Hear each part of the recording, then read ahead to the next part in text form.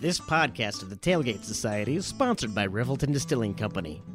When Rob and Christy Taylor started following the Kentucky Bourbon Trail in 2012, they fell in love with not only bourbon, but the entire distilling process.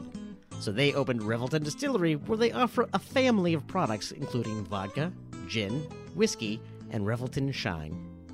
Come visit the tasting room at 1400 West Clay Street in Osceola, Iowa, or pick some up at your local Hy-Vee or Fairway grocery store. This podcast contains material that is intended for mature audiences and may not be suitable for all listeners. Enjoy. Would you like to sample some of my nuts? I don't want to get on the bandwagon. I'll burn that wagon down and join the band. Traveling troubadours, terrorizing street corners just to try to get some supper in our hands.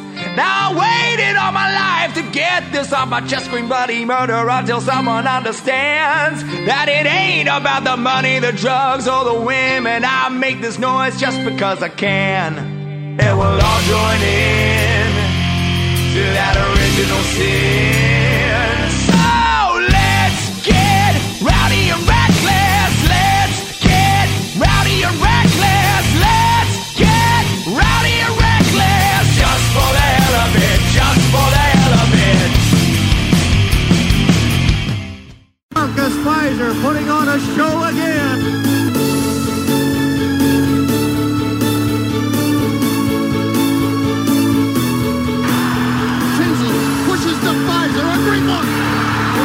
Fizer run the court to Stevie. Underneath Fizer, there's the dunk. And a bad pass. Axel threw it away. Fizer's going to dribble the ball. Still going to dribble the ball. Now he's going to take it inside and score. Fizer in traffic, takes it in and stuffs it over Mihm. Oh, what a move by Marcus Fizer. He drove in and absolutely tomahawked it over Chris Mihm. The outlet pass, and look who it is, Fizer. 265 pounds, and he runs the floor with ease. Going to bring Stevie Johnson out high for a screen. He'll not go back to it. Fizer fouled by Haywood, a chance for a three-point play. Same position down low, and the powerful finish.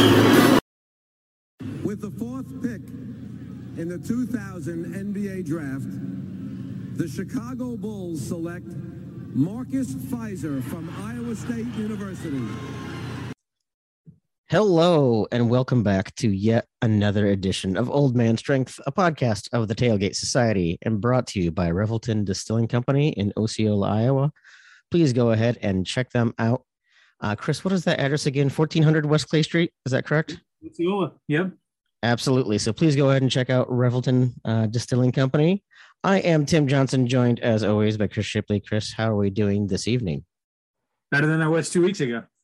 I'll tell you a funny story. My father-in-law listened to the first ever episode of the podcast. Oh, yeah? It happened to be the one that I dropped about 20 F-bombs on. Good. He told Stacy that he knew what to get me for Christmas. He was going to get me a new dictionary and have all the F words taken out of it. Oh, that's funny. That's funny. Yeah, man, it's been this month has been maybe it's because February went by so quick. March feels like it's been taking forever. So I'm ready for real spring to come here and to actually get into things. But with that said, I don't want March to get over just yet, as we are in the height of March Madness. And with that, we want to welcome back to the podcast Marcus Fizer. Marcus, welcome back to Old Man Strength. Thank you, guys. Appreciate you guys having me. Fun time. We thought March Madness, who better to bring on than the expert? Yeah, this March Madness this year has been one of the funnest ones I've seen in a while. When I was playing in the March Madness, it wasn't fun at all. It was all concentration and focus, but I've really enjoyed this year more than any. Yeah. Go ahead, Chris. That's right. Is it because you think that with last year and COVID, there was no crowds or whatever else, and then the previous year it got canceled, that it's just been it's like we're kind of back to normal? It could be a little bit of that. The guys are definitely, and the gals are definitely taking the opportunity that they have now and really getting after it. It's been a lot of really fun games. We're our men sitting as the 11th seed, and a lot of people thinking, well, we're such a low seed or high seed. I forget how you do that, but they've played extremely well, and it shows to you how fun March Madness can be. The guys from St. Peter's can show you how fun the tournament can be, and I've enjoyed every single game, like just trying to figure out which one I'm gonna watch, recording them, falling asleep at night watching them. It's been a lot of fun. Yeah, I read something earlier today that this is one of the highest average seeds for the Sweet 16, so it's been kind of fun to see. Something like the average seed for is like 5.3 or something like that, which is pretty high when you consider. But when you look at the number of double-digit seeds that have made it to the Sweet 16, and the fact that at least one double-digit seed is going to be going to the Elite Eight, it really kind of epitomizes what this time of year is all about, and this year even more so, I think. Yeah, I know a double digit seed that I'm going to pull hopes for be that one that goes to the Elite Eight. With that being said, I think as the season progressed, a lot of the good teams run into a lot of roadblocks or bumps in the road and things like that. As we know, and we feel the Big 12 is the toughest and the strongest basketball conference in the nation. And our guys started off, extremely hot in the beginning. And once you get to the Big 12, that prepares you for this time. And as you can see, TJ has definitely gotten them focused, locked in. And, they're playing some great defense. The defense that they've been playing here recently in these last 2 or 3 games have been phenomenal, and that's the thing that has propelled us into Sweet 16. Haven't seen defense played like this, I think, in a long time since Floyd Casey years. It's been kind of refreshing. It reminds me a lot of Coach Floyd's team that he had Willoughby and Bankhead and Pratt and that group. And I said there for a while when we were struggling in the Big 12, I really think that if we can make that tournament, I think we can make some headway because you're going to match up differently with some teams that aren't used to that style of defense and that intense pressure all the time. And I think it's proven itself. And I think we have a good shot against Miami. What do you think? Yeah, absolutely. I was at the gas station the other day because we're there so frequently now. And I had on my Iowa State sweatshirt, and it was a guy. I was actually in the restroom, coming out of the restroom, and he was at the gas register. And so, like the Spider-Man meme that everyone sees, they're pointing at each other. We pointed at each other, and I said, "Okay, we'll see you this weekend." And he said, "You better believe it." It felt good to be out in Vegas and just have 2 random guys who have on their university paraphernalia and the excitement and everything that comes within March Madness. I tell people all the time, no knock on the pros and anything like that, but college basketball was the last time that I literally had fun. I enjoyed moments and things like that in the pros, but college basketball was the last time that I actually had fun. I remember when we beat Kansas that one year at the Hilton Coliseum, and Coach Roy Williams was trying to congratulate me, and I mean, first of all, he's already shorter than me, but I just paid no attention to who it was, and and I think when I realized it was him, I said, "What's up, Roy?" And I put my hand on top of his head like he was like a little kid or whatever. But I was just so excited, because it wasn't anything about politics, it wasn't anything about money. Like, we were just kids that were enjoying playing basketball, and that was the focus. And once you get to the pros, all that political stuff gets into it. You have guys making so much money here and there, and that be the focus. So college basketball was the last time that I really, really enjoyed playing basketball, and you can see the guys doing the same thing now. Yeah, I hear some people like to make a criticism that a single elimination tournament isn't the best way to pick a champion, and that's certainly fair. But boy, is it a lot of fun because those games just mean so much. They just really mean so much, and you can see it in those kids' faces at the end of the game, win or lose, just how much that means. It's not just another game. This is a win or go home scenario, and boy, those kids really play their heart out. Yeah, I mean, definitely. You know, it can go both ways for either team. So you definitely have to come with your A game without a doubt. It gives each team the opportunity to have that great game. You know, you really can't prepare for a team that quick, that early, and it's an advantage for both teams. You see the way Miami was able to knock off Auburn, you know, and a lot of people had them winning the national championship. So it's a lot of fun.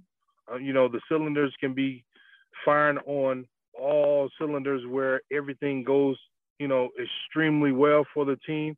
You have the goosebumps and everything is rolling, and you know, you can come out victorious. I love coming home or turning on the TV or Marcus Jr. open up his phone to an ESPN app or something like that, and like, wow, so-and-so is up by 20. It's like, you know, but at the same time, you know, it could be 10 minutes left in the game, and before you know it, they walk that down, and, you know, they get it into overtime. You know, I was pulling for TCU against Arizona. That was a great game to watch that. I just felt like they just ran out of steam in the end. Yeah, there's another team that I think some people have criticized the committee's decision to take teams like Iowa State, like TCU, that didn't have a winning conference record. But boy, really showed that they deserve to be there. Really showed A, just how tough the Big 12 really truly is, but B, how, you know, for people to have that as a criteria is kind of silly. When, you know, you have to go and get beat up by Texas Tech and Kansas and Baylor and Texas and Oklahoma, and, you know, like, you know, and there's so many good teams in that. You can just conference. Say everybody but Kansas State. You can just say. But I mean, they've had some strong teams in the, you know, in the previous years as well, because I had no fun going into Kansas State. And I mean, we had success down there since my freshman year, but still, man, Kansas State was always a tough place to play. I didn't enjoy going to Kansas State more than it seemed easier to play in Kansas to me. Kansas State, they had some tough players, and they did not make it easy for me at all. So I think what fascinates me is you have Selection Sunday, and then it's maybe 3 days, and then you got to start preparing for that game on Thursday and whatever, which leads to, I think, a lot of upsets and some parity and whatever. Tell me what goes on that second week leading up to the Sweet 16. You know, you've made that first round. What are you guys preparing for now for that Sweet 16 game? I mean, obviously you're looking at film and whatever, but now you've got a little longer of a stretch sometimes, I think, depending on when your last game was and when you made that tournament run to your next game. You've got more time to wait. What's that like? What are you looking at? What are you guys preparing for there? Well, of course, you're anxious, you know, but it all depends on the program and the coach, you know, because Larry Eustachy, same tree as Coach Tim Floyd. They weren't. We didn't tone down anything, you know, the exact same way we practice, the exact same way we prepare, the exact same way we were focused, the exact same way up until, you know, we lost to Michigan State. We were even focused of going past that game. So, you know, the breakdown may be a little different in terms of now we know exactly who we're preparing for, and it gives you a better chance that first game than the second one, because the second game you don't know until you win or the other team win who advances. But, you know, of course, with your scouts, the people that's bringing down the tape for both teams, they try to do whatever they can to prepare us better for that second game. But for us, it was pretty much the same that it had been all year. They did a great job in not letting us, you know, not focus on the task at hand. We, you know, went to school and took care of the classes and everything like we were supposed to. We got after each other in practice. the exact same way we normally have, and we just prepare for whoever that next team was going to be. Yeah, I think one thing that has been really interesting to see is a lot of these matchups. I think people think they have it pegged, right? So you look at that Iowa State-Wisconsin game. You've got this tough defense, but maybe not, the hottest offensive team in the tournament in Iowa State. In Wisconsin, that, lowest turnover rate in the country, doesn't turn the ball over. I think even even given a bit of time to prepare for Iowa State, I don't know that Wisconsin really knew what team they were getting. And I think certainly that short turnaround helped. And, I think all the scouting I read on Miami, I didn't necessarily see that same scouting come true when they were playing Auburn. So some of that just has to be, a lot of in-game adjustments. Right. It definitely comes down to coaching, and it comes down to the players. Having a great point guard that can recognize the defensive scheme to get you in the best defensive schemes to adjust in the game is always key and always paramount. We've had some great point guards, Jamal Tinsley, Monte Morris, and on down the line. To have those type of guys to recognize, because it starts with them on the offensive and defensive end, and just adjusting accordingly. From that, any given night is going to be ups and downs, but you have your strategy and your game plan that you want to go a certain way, but you never know what's going to happen. Look how they double team and triple team Kofi Cockburn from Illinois. As dominant as he is, that night, it just wasn't working because he really couldn't get off like he normally would.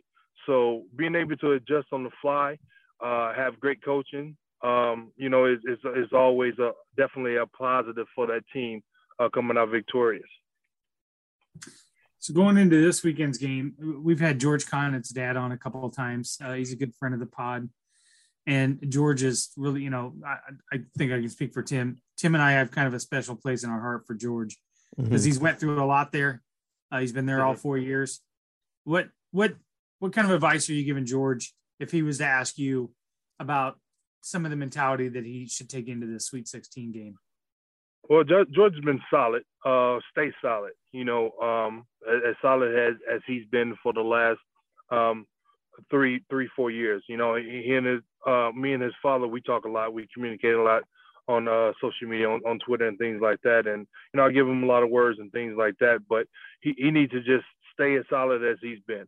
Be that anchor that he's been defensively when we get him in spots where he can create and give us some offensive boost. That's always great. But with his length and his athleticism, he's been, anchoring everything down low, and just remain focused on that.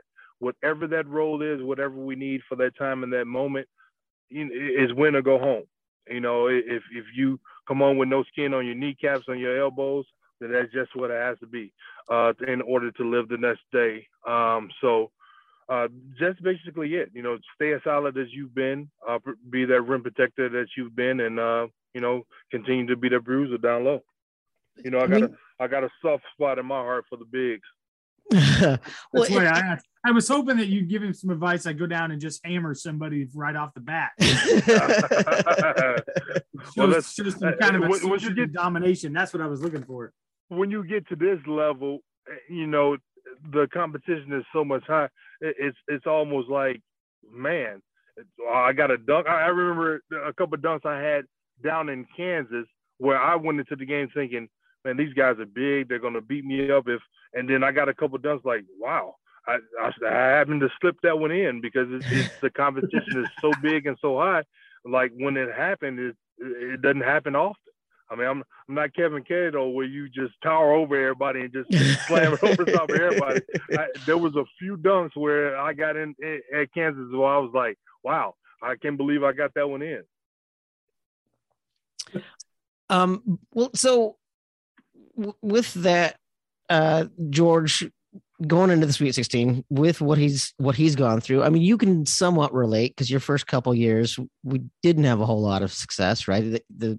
There'd been a Sweet 16 just before you got there, right. But then a couple of years that were certainly not the lows that George has seen. But what right. does it mean for someone who's gone through some tough seasons to get to a Sweet 16? What is that feeling even like? I can't even put it into words. It feels amazing. You know, it feels like all of the pain and the anguishes you went through, and I mean, I didn't go through the pain and anguish that they went through last year. To get over that hump, to get that monkey off your back, and to, you know, all the naysayers, and, you know, we went into the Big 12 tournament and didn't have success there, which, you know, normally we feel so good about that tournament. To get past that, to get into the NCAA tournament, have an 11 seed, and, you know, people doubting you and everything like that, and then you get into that tournament and you work and you win, and you work and you win. And to have that success to get to the Sweet 16, where a lot of teams that people thought that was going deep are back at home, and now you get to make that trip again. He's going home to Chicago. You know, it's in Chicago, and he gets to play, you know, at home in Chicago in the Sweet 16, and that's something that's, you know, humongous for the fact of being able to make it to that level. You know, not a lot of teams are there. There's only 16 left. After this is going to be 8, and then, you know, we're going to continue to chop it down. So to be there, to have that accomplishment, he's going to get, you know, get that banner hung, Sweet 16, and not a lot of teams do that. So I know that feels really good to him. Yeah. So I'll take a turn here real quick, because I did throw it out there that you were going to be on tonight, and I had some people just kind of reach out and ask some questions. You said you were talking earlier about having a lot of fun or whatever, and a couple dunks. So somebody asked me, hey, well, what was in your mind when you made that baseline dunk on Mims? And does he still consider you to be his dad? Chris is a good friend of mine. We known each other before we went to college, and just unfortunately we had to go up against each other 3 years in college. But mainly just, you know, scoring the basketball. At that moment, during that stretch, I was so locked in offensively that it just felt like, you know, no disrespect to anybody. I mean, I just felt like I couldn't be stopped. You know, I never said that I was the best shooter or this or that and this, but like I've always said, you know, I was always a scorer. If they allowed me to kick the ball in the hoop, I was going to find a way to kick it in. But, you know, just at that moment, I thought I had such a break on him that he wasn't going to jump and contest. My vertical leap is a lot higher than what a lot of people ever knew or assumed. I was always a power jumper. So when he jumped, I just knew it kind of like was that boost that boosted me up over him a little bit more. And unfortunately, he caught the sad end of the stick with that. But yeah, I just thought once I had the baseline open, he was just going to allow me to go ahead and dunk it. But, you know, unfortunately, that wasn't the case, and the rest is history. What was your toughest game? What's that?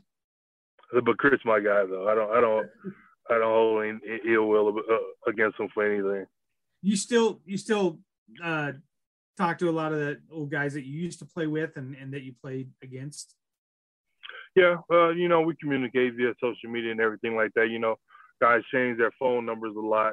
You know, a lot of people always ask me, you know, man, you got Jamal's cell phone numbers? Like, I had it at once upon a time, and now I got to reach out to him via social media because he changes his number a lot too. But yeah, you know, like me and Eddie Curry, we were talking yesterday. We share funny memes back and forth on Instagram or Twitter and stuff, and just laugh, talk about how the family and the kids are doing now.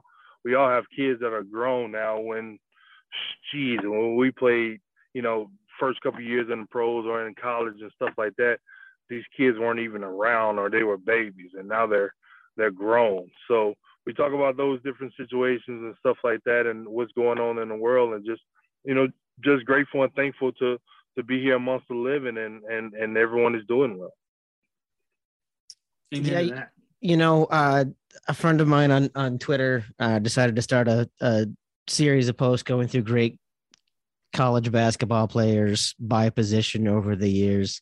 And it was really kind of a trip down memory lane, but it was also really just kind of scary to me to think about all of these guys that it's now their kids that are playing in college right now, because it still doesn't feel like that long ago, but doesn't. It does not. Like, it goes by so fast. I mean, I'm 43 now.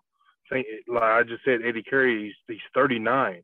And when I first met him in Chicago, he was 16 and 17 in Chicago high schools. That, he was one of the up and coming players. And, we would go and see him play and stuff in the high school because we know he was going to be a high draft pick. And we were terrible in Chicago, so the chances of selecting him was going to be high for us. But, to think like, we got him and Tyson Chandler when they were 18 years old, and now they're 39. Like, 20 years go by so fast. But we feel like a lot of the time that we play ball, we didn't embrace it as much as we should, because you always feel like you're going to be forever young.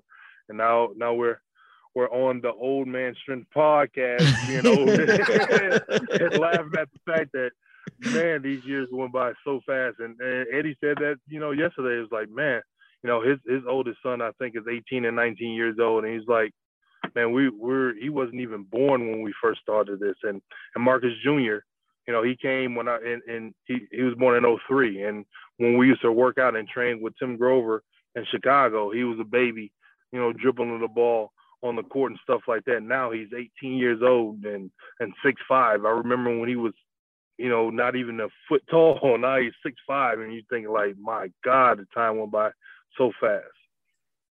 Yeah, my daughter is getting ready to graduate from Iowa State. She's 22 years old, so I totally it's surreal to how fast it's gone, and it doesn't seem like it was that long ago that you and Jamal and you guys were all playing and things like that. But that it just kind of rolls through the years and just kind of starts building and building. So as you think back to 20 plus years ago to watching the tournament now, what do you think is maybe the biggest change in the NCAA tournament now compared to back then? I think more so than anything, with social media and everything getting a lot more rampant, your fan base is bigger.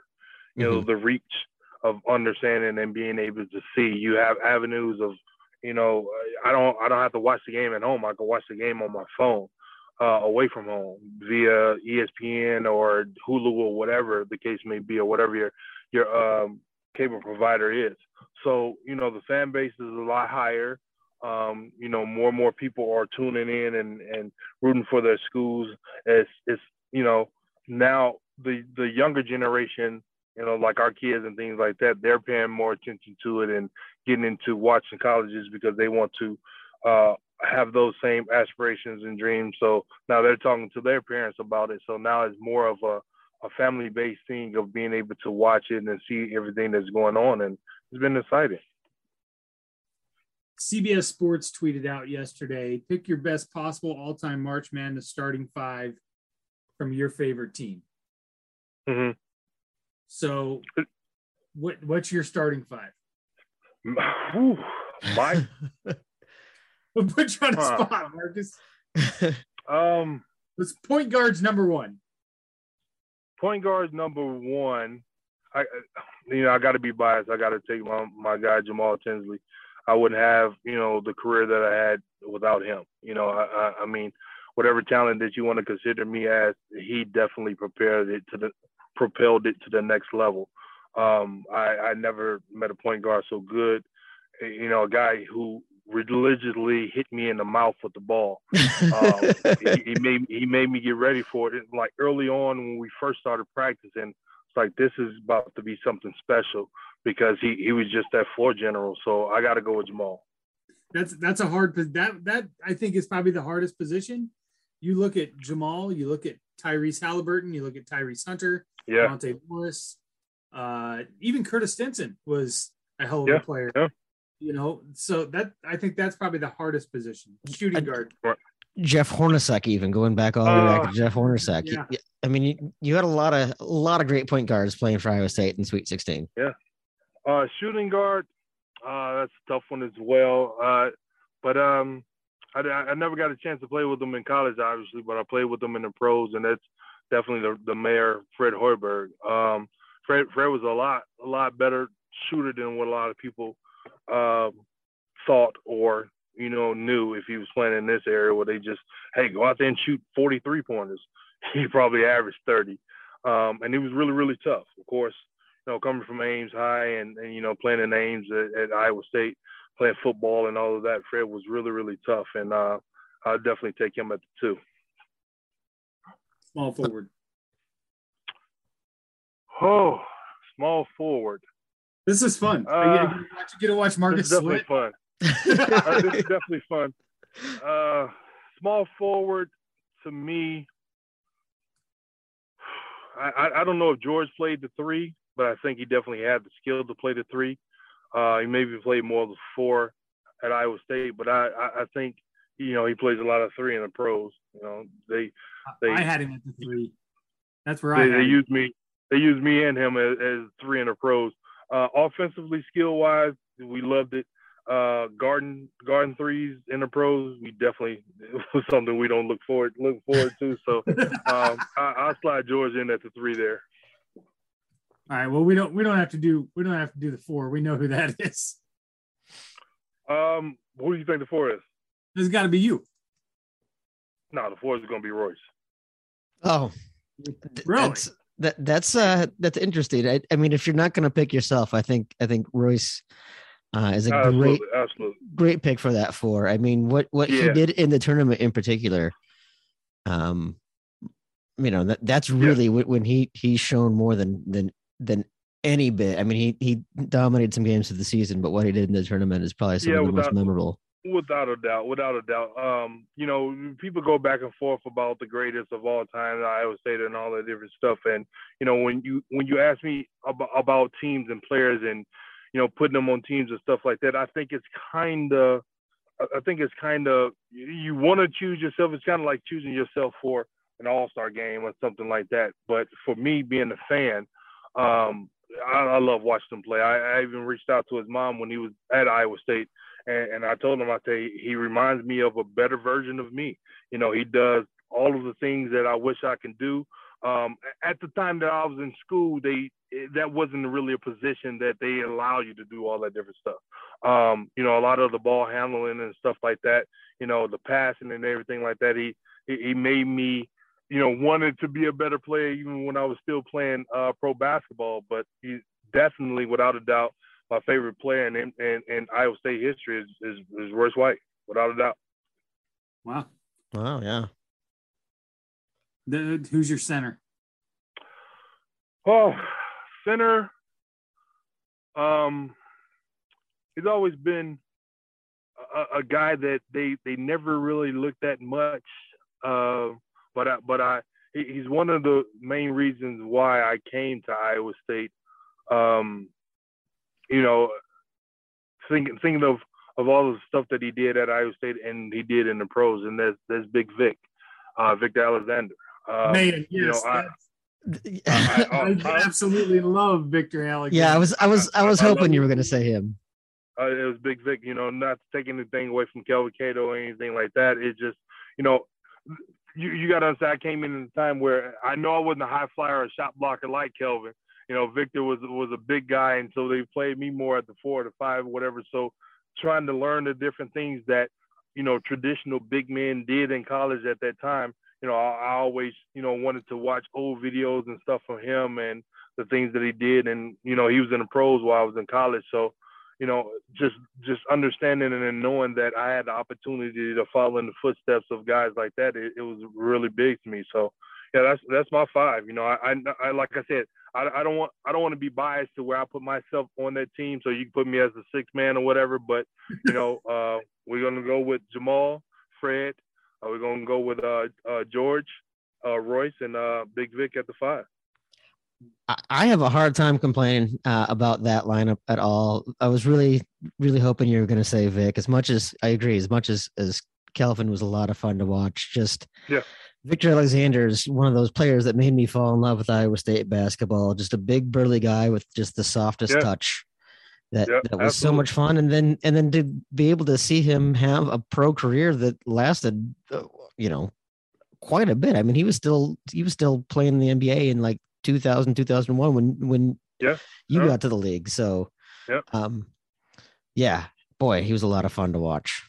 My first memories, my first vague memories of Iowa State are Hornacek and Grayer. I mean, I knew of them and who they were.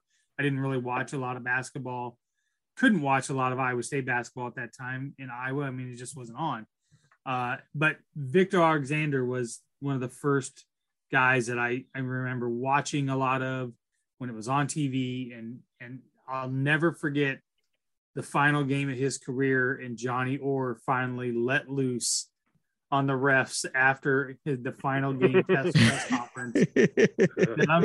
And I'll sum it up. It was basically, they beat the shit out of this guy for 4 years, and you guys never called shit on him for him. Because and that guy, nobody got fouled more than Victor Alexander. Did Johnny get kicked out of the game for that, or was the game? No, this was at a post-game press conference. I'm pretty sure he got right along with that time that he told Dickie V that he was an asshole on national TV. Wow. That's amazing. Absolutely amazing. Yeah, Johnny is certainly one of those coaches that did not hold back by any means, but ton of energy. He had a ton of energy. But you also played for a coach who did not hold back his emotions whatsoever. Well, two of them, really. That's true. That's true. You played for two. Tim Floyd looked like he was in a piss-off mood every single time he was on TV. I don't think I ever saw that guy smile. He used to walk in practice, and we used to start practice, get practice going with the assistant coaches and all that. We got a lot of it going. And he used to just literally just walk in practice when we used to practice at the Forker building and just walk around the whole court and just stop and then turn around and walk the other way and just look at us and cut his eye. And Steve used to say, "What the hell is wrong with him?" And we just used to sit there and look at him. And he used to say nothing. And then he'd stop and he'd chew on his Nicorette gum. He'd take that one and spit it out and then get another one, put it in his mouth. And then he'd just start walking around the court again. And I was like, man, I don't know what's going on with it. We just know it's about to be a practice. And then once he finally started saying something, whatever, it's just all downhill from there, and we just got ready for it and try to survive it. So as you watch this team and you see this style of play, which definitely, as to Chris's point, does kind of remind me of some of those Tim Floyd teams, but you see the type of coach that TJ is doing, and first of all, like what he's done with this team is unreal. I know we talk about it a lot on here, but I don't think we could say enough what an unreal job he's done in a single season to take this team from where they were to where they are right now. But what do you see in his style of coaching you think that resonates so much with these kids?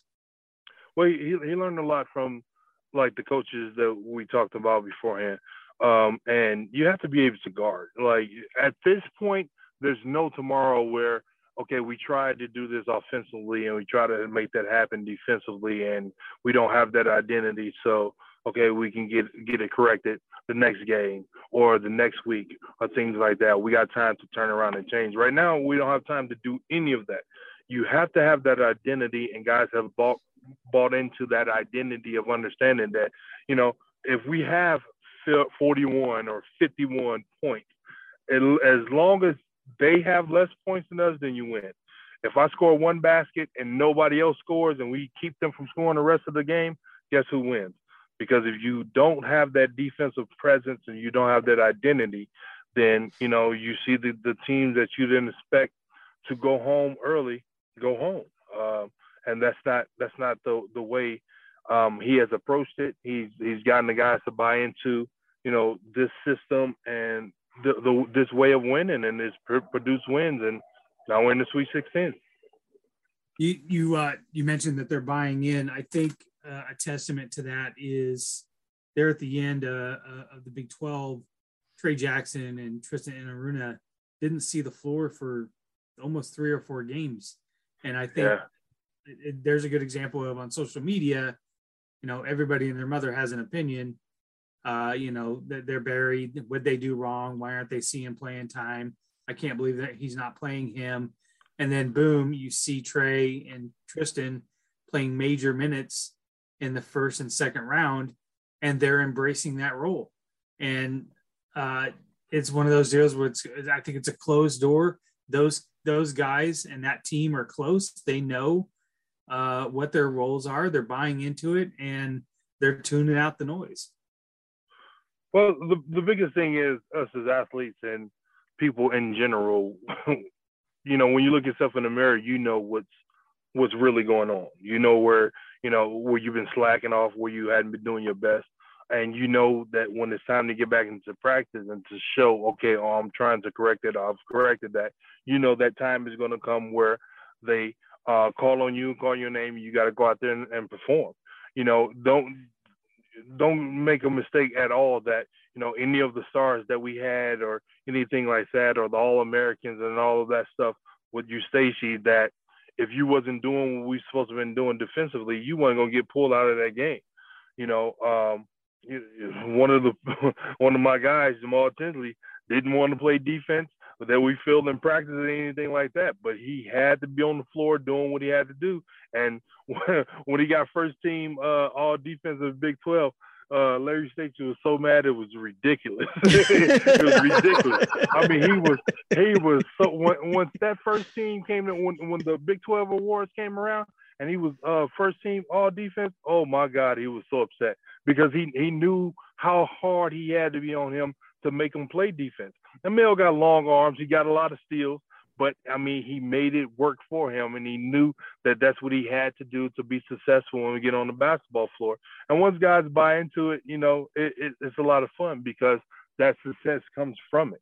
You learn and you figure out the way to be productive, and, the rest is history from there. Switching gears a little bit, I wanted to talk about the women as well, because boy, what a great time to be a Cyclone here, that we've got both teams in it and doing well. Unfortunately for us Cyclone fans, we had these teams overlapping, so you couldn't watch both games at the same time unless you had 2 TVs going with them. But boy, you can't talk enough, I don't think, about the job that Coach Fennelly has done as well. And I think sometimes that's getting lost this season. And the amazing job that TJ has done is A, just how consistent Coach Fennelly is, but B, what he's done with this group of women has been really exciting all season long. Absolutely. The consistency that he's always had there. Honestly, like he made me want to help our team be better, because we knew, our women's team were good. Stacey Freeze and the rest of those ladies were there, and they were balling out. And my last year, I said, there's no way they're going to get to the Big 12 and win the Big 12 conference and win the Big 12 championship title and everything like that, and we're not getting there also. So they put the pressure on me. They put the pressure on us. And that's just a testament to what he's done there and all the years that he's been there. To see them playing extremely well, to knock off a lot of big teams. Again, for the women as well, the Big 12 is tough. So to see them play and to have success is always a great thing. And just like you said, Tim, right now everything is overlapping. And when games are on, I watch. We have Hulu Live Sports, so we watching it on the TV, and then we got the iPad down or we got the laptop open, And my wife said, "You got everything running." That's how I got to be right now. So that's just how it is. And to be able to see them have success as well, it's like you said, it's a great time to be a Cyclone. 2 in the in the Sweet 16. That's big time. Only 3 other programs right now that have done it, and the women are going to be there for a while. They got that trio of sophomores. Diao is a transfer. She's a sophomore. And Aubrey could come back for a COVID year if she wants. So they've got a good core to build on there for quite a while. And with Baylor being down, and I think the Big 12 is wide open now at this point for the women. Yeah, it's going to be exciting times. And like we said, he always prepared them extremely well and extremely hard. He's always had some great players. He puts in the game plan to have a lot of success, and they're a lot of fun to watch. Absolutely, a lot of fun to watch. Yeah, I saw a photo. Sorry, Tim. I saw a photo floating around yesterday on social media of Coach Eustace and Coach Fennelly standing together watching practice. And I swear to God, they had the same black mock turtleneck on. Oh my God! It's on Twitter. I got to see that. I gotta find it. Yeah, they were standing right next to each other. I swear to God, they had the same black. It's almost like they shopped at the same store. I gotta see that. You almost wonder if Coach Fennelly was doing a little troll job there. I think that's. I know. Did you see that photo, Tim? It's pretty good. No, I love it. You guys got to send me that if you find it. No, what I was gonna say is, watching what Ashley Jones has done in her career, what she's done in the tournament, that first round game, I think she had like 35 and 15 or something like that. It's been amazing. I don't know. I mean, you talked about some of the great players that were around when you were there, and some of those names like Stacey Freeze, whose legend still looms large in the locker rooms, I'm sure. But to see what she's done with her career. Really exciting to see her as a senior be able to go to a Sweet 16 and play as well as she has. But it's been fun to have a player like that. But then to Chris's point, to still have all this other talent that's younger, and to know that this just feels like it's just as much of a springboard for continued success. Yeah, without a doubt. That gives players like that gives the next generation of players that's coming up the hope and aspirations, and seeing that this is a place where has been up and coming for the last 15-20 years. I love people running to people in the streets, and even with the football teams, and say, yeah, you guys are doing good up there, because at one time we were like Kansas of the Big 12 in football. So to see people recognizing Iowa State in the sports and everything like that, with the men and women basketball programs and other programs in sports, it's a great thing to feel that. It's a sense of pride of understanding that you're going to go to a place where a lot of people don't give you the chance to win, and then when you have that success, it feels that much greater. Yeah, you guys had a good run of success there when you were there. Iowa State athletics as a whole did. I mean, you guys were going to Elite Eights. The women were good. The football team was making bowl games and so on. And I feel like Iowa State athletics is getting back to that now with what we've got going on in all sports as well. It's certainly on the trajectory back up. Yeah, absolutely. Of course, the facilities have gotten better, so that definitely helps. That definitely helps with the sports programs. But those are the things that attract top level players and things like that. Don't make people want to come. Even they call us transfer you for so long, where guys are transferred to Iowa State and they have great success because of the fact of the teams and the coaches get you to buy into a system. You have success, you see how tough and the conference and everything is, and once you buy into that system and you have that success, the rest is history of what you can be there. So to be able to fight through all the adversity, the cold weather and the snow and everything like that, and make it to the Sweet 16, Who you telling? I've been away from for the last 12, 13 years. Getting soft out there in Vegas. Oh, totally soft. Totally soft. It's 8 p.m. and it's only a mere 73 degrees right now. Got the windows down and everything is grand. I'd hate to hang up on you right now. How's your bracket doing, Marcus? I didn't do a bracket this year. I just wanted to sit back, and maybe that's why I'm enjoying it so much. Maybe that's why I'm enjoying it so much. I didn't do a bracket. I just literally sat down and said, well, I want to really enjoy the tournament and watch these games. Hadn't really had no surprises. I hadn't really had any surprises. I've watched the talent that's been on the floor, and figured, this team or that team have a chance of doing this and that. Of course, I'm going to pull for Iowa State to have the upsets that they had, but I called Miami was going to beat Auburn. Because it's the NCAA tournament where you don't, like we said, you don't have a lot of time to prepare, and you have a lot of teams that are hungry.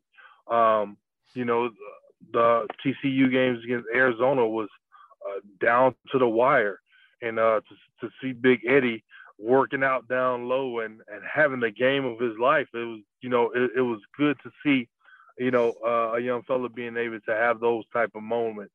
It gave me chills to just lay back and watch. And my wife said, do you know him? I don't personally know him, but of course I know him from the Big 12 and playing for TCU. But to be able to see that, the enjoyment of what's going on in the tournament, it's been a lot of fun. And I just didn't.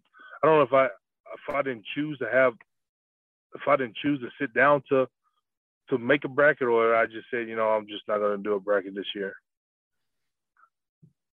Be honest though. You're always rooting against Michigan State in the tournament, right? Oh, absolutely. There's always going to be two teams in the tournament that I'm going to root against. That's definitely Iowa, and that's definitely Michigan State, without a doubt. So they both just happen to be in the Big Ten.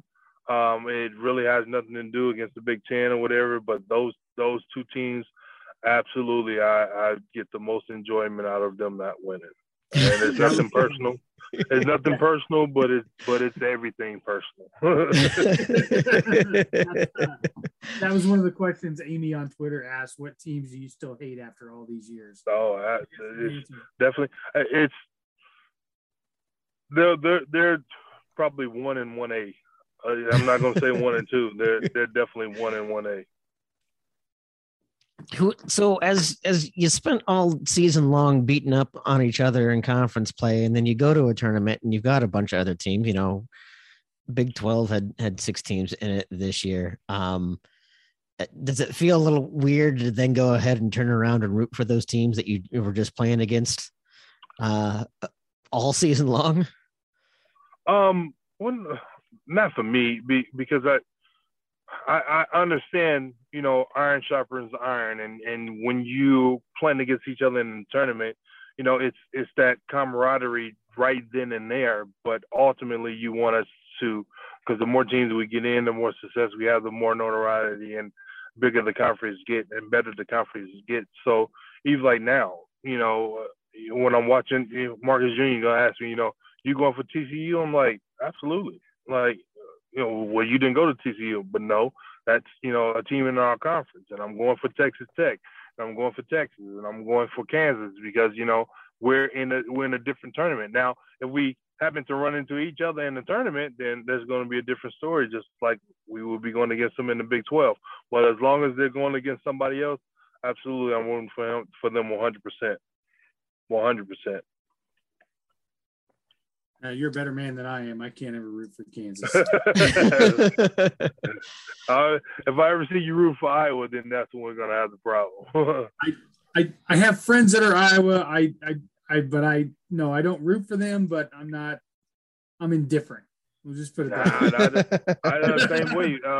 One of my personal managers, when I went to the NBA, who worked for my agent, her brother, Mike Henry, played at University of Iowa.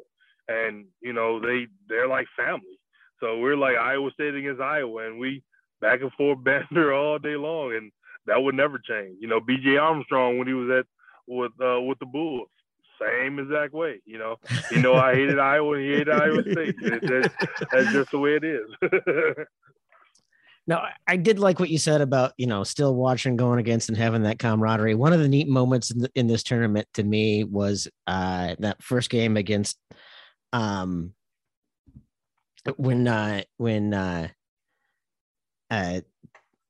Hunter had one of those big dagger threes at the end of the game. I don't remember who on LSU, but he turned around and patted him on the butt. Like even he couldn't be mad about how amazing that shot was and had to respect such an amazing play. I thought that was some really amazing sportsmanship because it was a dagger three and it was at a critical point of that game.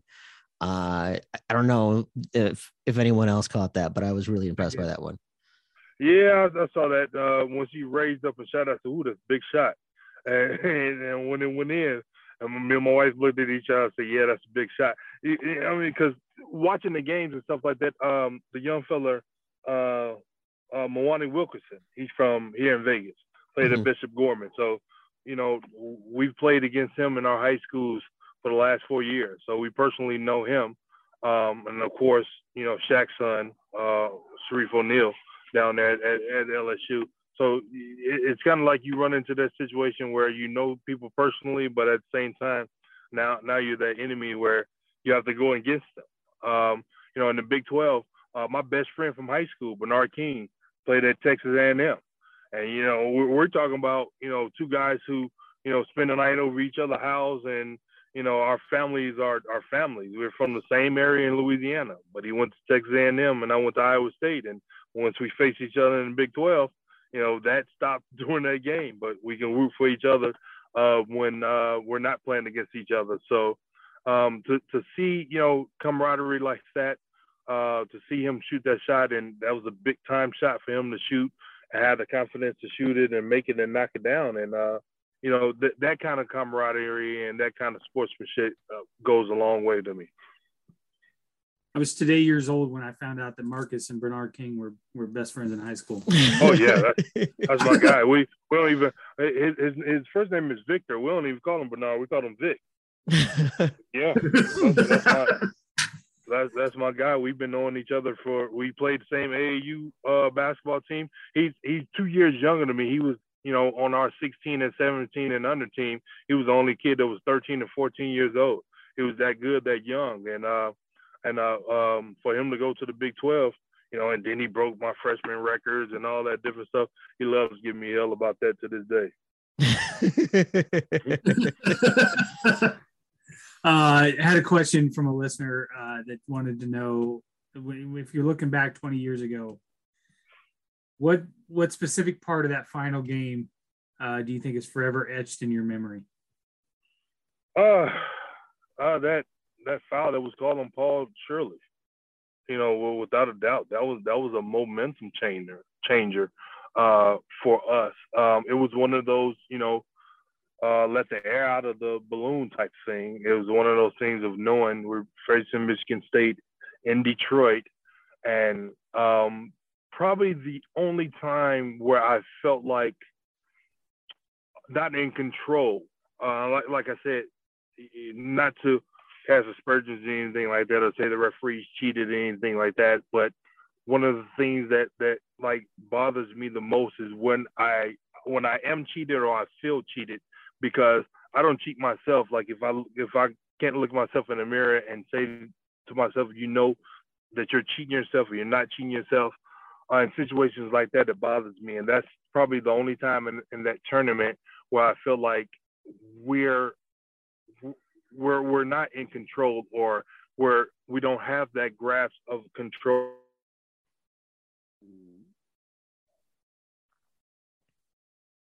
Feel like well, this may be a situation where we're not going to be able to recover from, and the rest is history.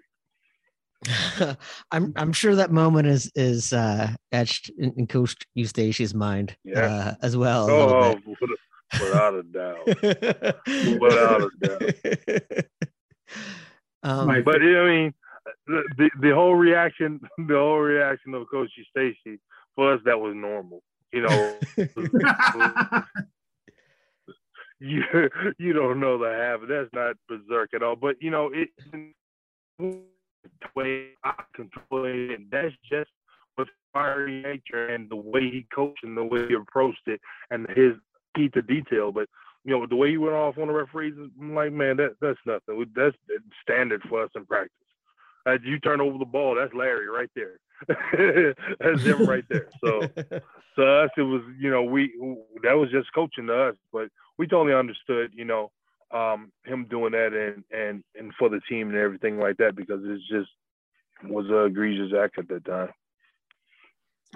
Talked a lot about the past. Let's talk a little bit about the future and how are your boys doing? Marcus Jr.? Yep, both. Oh, he's doing well. He's doing well. He's you know, looking forward to this season. You know, he had a solid season last year. Could have done a lot better than ultimately that he did. He finished, you know, second team All-State this year and everything like that. Just, you know, getting acclimated to being a better basketball player. He's on par of the course of how I want him to be. Never too high, never too low. He does a lot of great things, but he has a lot of stuff to work on.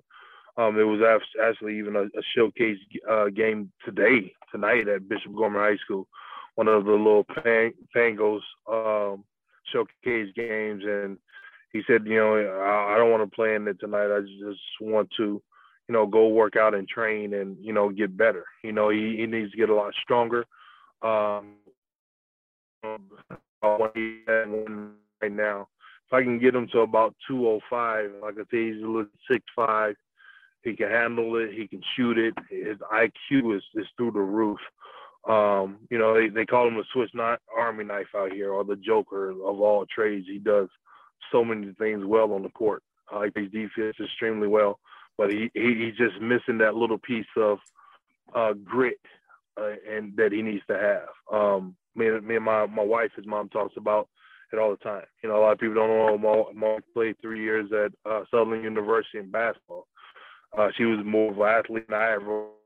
She ran track in high school and still hold records in the state of Illinois. Is just supreme athletes. And we tell them, man, you hadn't even tapped into what's inside you, the genes that you have inside of you. And I think this is the last thing that is definitely going to help him, you know, propel him to the next level. And, you know, we're excited to see what's going to happen this last year. Remind me again, how old is he? He's 18 this year. Okay. Yeah, he's going into a senior year. So this is his last year. Well, that's got to be exciting. It's extremely exciting. Definitely exciting.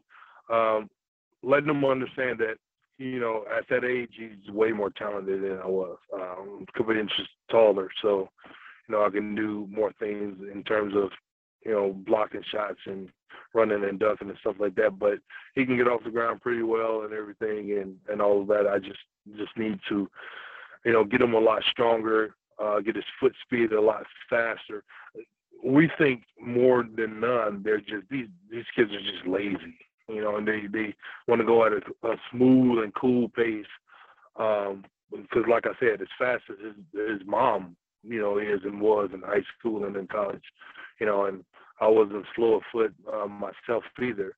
You know, he just has to want to do it. Kids now, they think they're going to get tired, or, you know, I don't want to burn myself out. Or one of the things they yell, you know, maybe I'm going to catch a cramp. So you will never know if you're going to catch a cramp or not if you don't run fast enough to see if you're going to catch a cramp. So just get them to buy into, you know, the situations and understand once you do it, you know, it can happen, and just continue to build off of that success that you've had. So it was big for me to see him say that, you know, I'm not going to go in the showcase thing tonight. He understands that, you know, a lot of that is brand building and a platform building for others, you know, and stuff like that. You know, try to get him to understand that.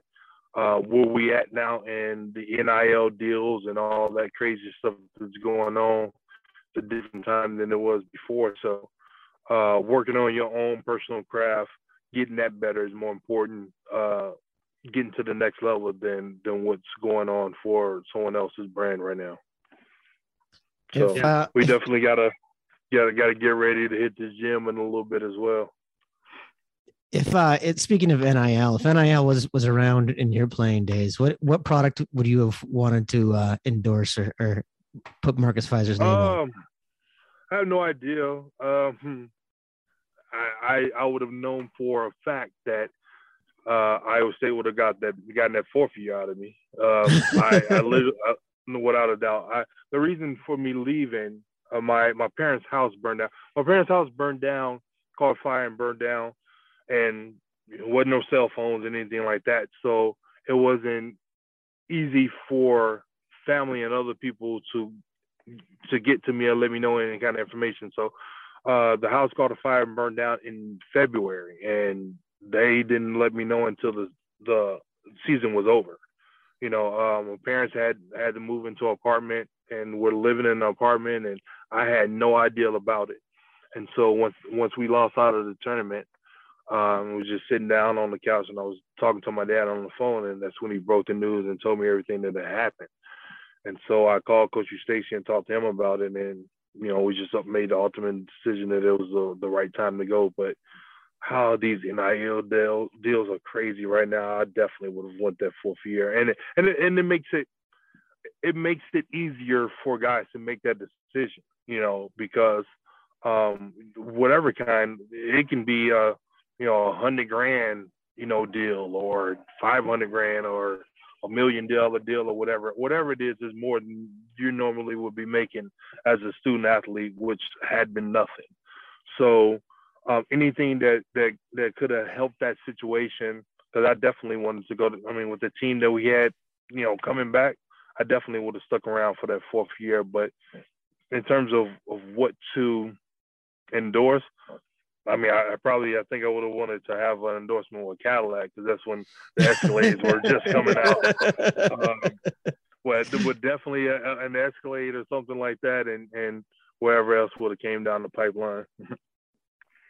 No, I like that. I think, one of the things, you mentioned it's helping some of these guys make some of these decisions. I think one of the things that the NBA has always struggled with is, the G League has never quite become that farm system that you get out of, like, say, baseball. Baseball has an excellent farm system. People get drafted, they go into the farm system, they come up through the farm system.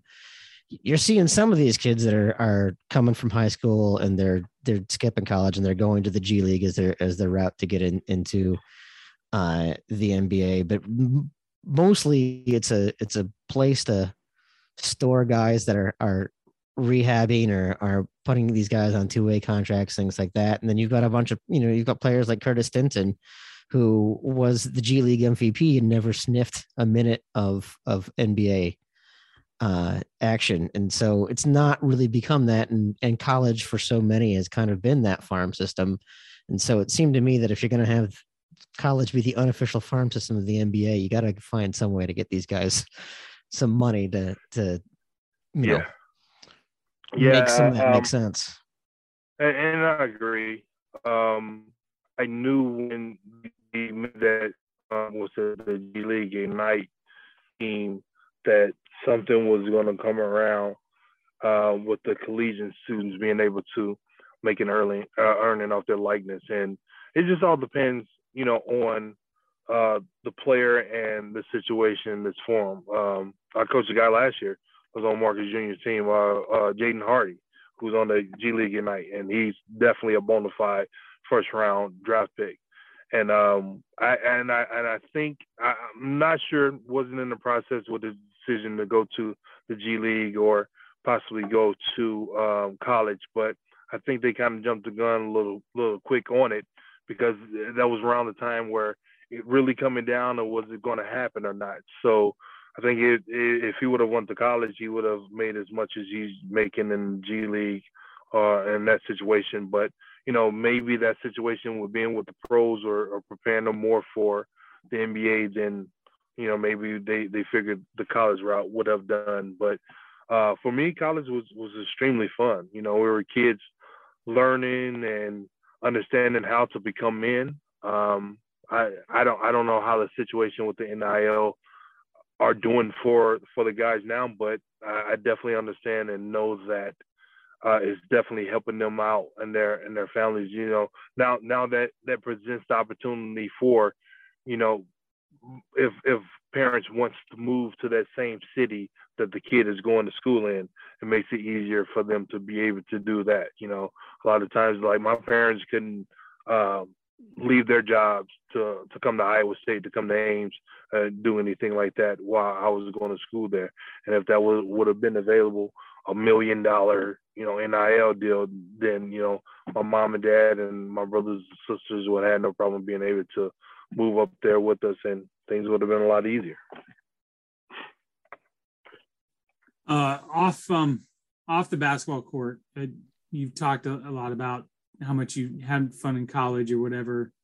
Somebody messaged me and said that when I told him you were going to, they said Fizer was a class act off the court. He was just down the hall from me in Larch and would hang out with non-athletes all the time and would even come to floor meetings. So I got to ask, what's some of your fun memories from off the court, just being a student and hanging out with people and being in college? Well, just being a normal kid. One of the things that I always done at Iowa State, that I guess you say the aura of who Marcus Fizer was bigger than what Marcus Fizer thought about during the time that I was there. I was just a normal kid. I rode bikes around the campus. I got on the side ride like everyone else. Was upset if the side ride was gone before I got to the bus stop like everyone else. So when those things that was going on, just meeting people, going to the different things, I wanted to be a normal college student, but understood that we had practice, we had study hall, we had all this other stuff that took me away from being able to do that. So when I did see student meetings and stuff like that going on, yeah, I was popping my head in there like everyone else, because, you know, I knew I didn't have that many opportunities and that many times to be a part of that. But the one moment I remember the most of being a student athlete, I think I was in a biology class that I had later, and I got back to the large hall, and one of my good friends, Griff was, they had this newspaper of me shooting a free throw, and for whatever reason I didn't have a shirt on shooting a free throw. I think I was working out at the rec, and they gave me so much hell about it. And so I was gone. That I guess they planned when I had a late class or something like that, and I got off the elevator, and the whole hall was full of these photos taped up on the walls all the way the whole hallway. And I just remember getting off the elevator and just laughing my ass off. And I knew Griff room was at the last end of the hall. And I said, "Damn it, Griff." And I just can hear him laughing at the end of the hall, because I knew he was the corporate of it all. And, you know, just being able to, once I stepped off the elevator, there was so many people on the floor anyways. I'm like, what is all these people doing up here? And I was like, I know exactly what it was. But to be able to laugh and go through situations like that, go to the room. Paris Corner was my roommate. You know, we kept our door open. People come in, we laugh and just talk to people, like, you know, because we are normal people. We just were student athletes and having to be there to, you know, play basketball as well. I'm sorry, guys. Did I lose you? Oh, no, there we go. No, we're good. Actually, Marcus, I don't want to keep you a whole lot longer. We should probably be wrapping this thing up here in a bit. But Chris, did we have any other questions that we got in from any listeners that we wanted to? We hit them all, and it was really nice that people threw out some questions. People were very excited to hear your perspective on the basketball team and just to catch up with you, Marcus. Yeah, absolutely. You know, you guys know I always got a busy schedule because of everything that's going on. We got 4 children, and they're in 4 different schools, so we're all across the valley. moving and shaking, doing a lot of different things. But Chris, you got my information. Anytime you reach out, send a text, and we communicate back and forth, and we can lock everything down. I definitely have no problem. Being a normal old guy, talking with the guys about the sports and being a Cyclone. Like you said, it's a very exciting time to be a Cyclone right now. I'm jittery and antsy about what's going to happen this weekend, and I'm looking forward to it. At least it's not going to be a late game for you. It's 9:00 here. Oh yeah, bedtime.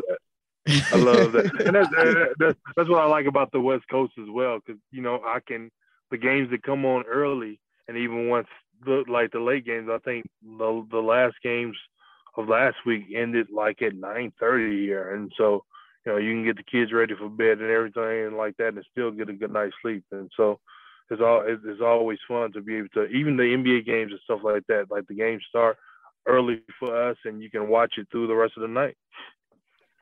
Yeah, I don't know that game on Sunday could have started at noon, and I still don't know that I would have gotten a good night's sleep. I was just so wired after that thing. Cool. I'm not going to put you on the spot here and ask you any predictions, but any other thoughts here for the upcoming game this weekend? What no predictions, like mentally, I never have that. I'm not superstitious at all. I just, I feel really good about certain games, and some games I don't. Even with Marcus Jr.'s team this last year, every game that I felt like we were going to lose, we lost, and every game that I felt like we were going to win, we won. Even they went into Chicago and beat the powerhouse Simeon High School that had lost only one game at the time when they went up there at the beginning of February and won. So I just always have this inkling inside that, try not to focus on making a prediction. Or, people always ask me that, and I just said, we're going to see what happens. And I'm just looking forward to a good, strong game. I think it's going to be something big, for them to be in Chicago. I know the point guard, Charlie Morris from Chicago as well. So it's going to be a big game for him being back home, being in front of his home fans, being able to have that opportunity. But, I'm excited. And, man, yeah, of course I live tweet, just during the whole game. Sometimes it be frustration. Sometimes it just be, off the wall stuff that I'm thinking at the time. But I gotta get that frustration and everything out. But, man, for these guys to make it to the Elite Eight and further on, man, I'm going to be tweeting all night. Very excited. Very you excited. And me both, Marcus. You and me both. It wouldn't be a podcast without Keaton coming over my shoulder and saying hi. So, hello. How are you? Hi. Nice to meet you. You all right? What? I say, are you all right? Yeah, I'm good. She's wearing the logo of the good logo. She's got to wear. Oh, absolutely. That's the one right there. Hey, whose jersey is that behind you, Chris? That's JJ Moses. JJ? Yep. Nice. A buddy of mine had it and said, you know what, you have a much cooler basement than I do, so you're welcome to have it. So I put it up. I gotta get a case for it.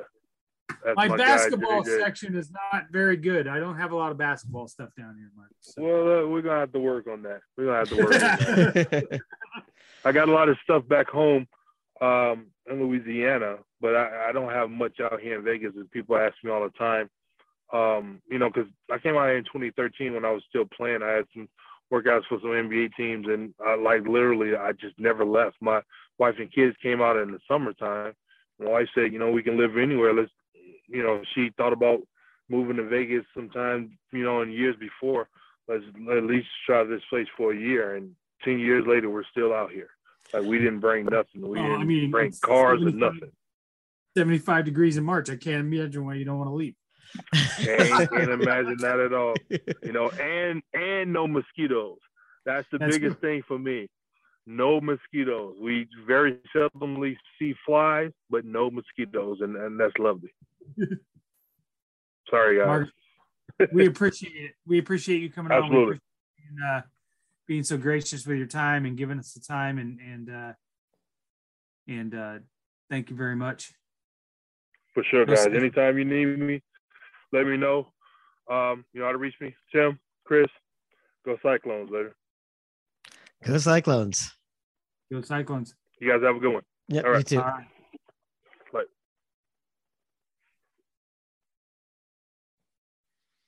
Well, Tim, I'll make a prediction. We're going to kick Miami's ass this weekend.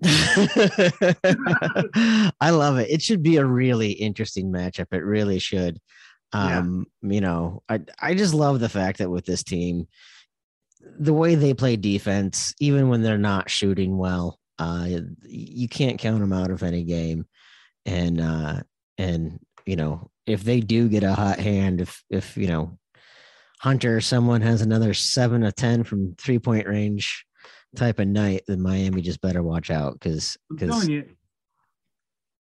this team outside of the Big 12 conference, guys seem to step up. I mean, you look at the non-conference schedule before. I mean, there'd be times that Kuntz went off and Kalsher went off when they were in New York, and you know, of course, Brockington has been solid all year. And now after the tournament, in this tournament, Hunter had a great game. Kalsher stepped up again and performed well. I think we're in a good spot. Yeah, we certainly have the best draw. I think we certainly have the best draw as far as the brackets go left. I mean, Kansas, we certainly have shown that we can play with Kansas.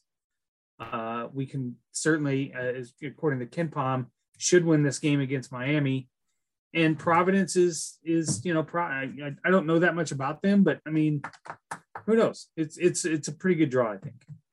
Yeah, I definitely think it's become a lot more favorable than when I first looked at it, but it should be a fun one no matter what. I'm sure you and I, like Marcus, will be live tweeting the game, so people can go ahead and check us out there.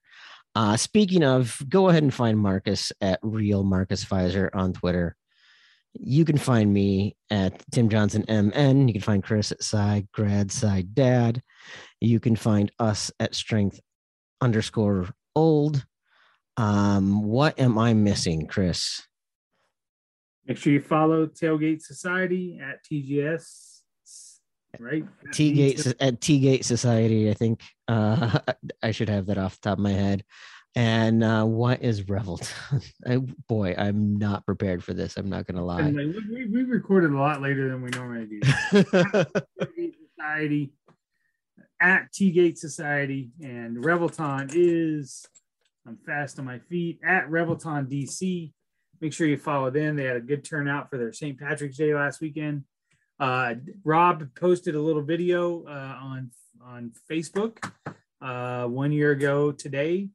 They started their bourbon process. So I then commented and said, so you're saying I'll be able to drink your bourbon in a year? So it's 1 year countdown till they have their bourbon ready. Super excited for that.